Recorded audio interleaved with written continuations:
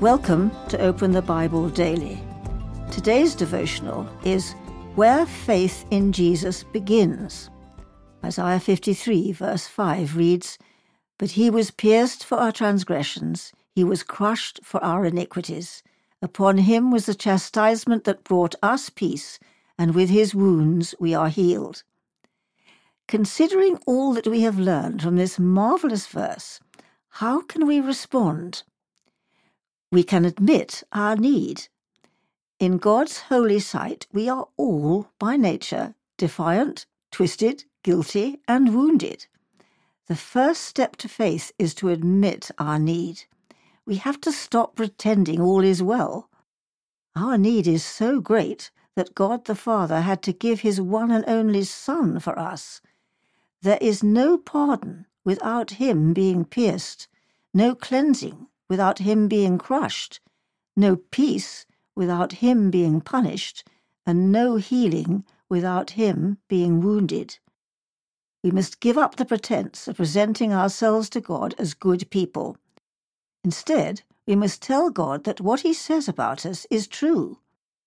Lord, admit to him, I am wounded, guilty, twisted, and defiant. I need a Saviour. We can trust in God's provision. We need a Saviour, and Jesus is the Saviour we need. God sent his Son into the world, and Jesus went to the cross, where he was pierced for our transgressions and crushed for our iniquities. Jesus is our substitute. He stood in the place of sinners. He is God's provision for us, so we must trust in him and believe in him. When you believe in Jesus, something wonderful happens. Jesus makes you his own. You are made one with him. You are in Christ, which is how the Bible puts it.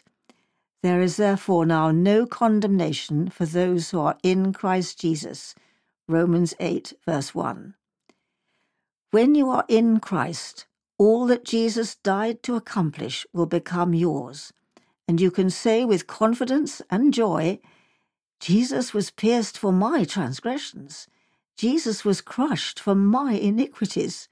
The punishment that brought me peace was on him. With his wounds I am healed. Are you ready to respond to God in faith? Admit your need and trust in God's provision for you.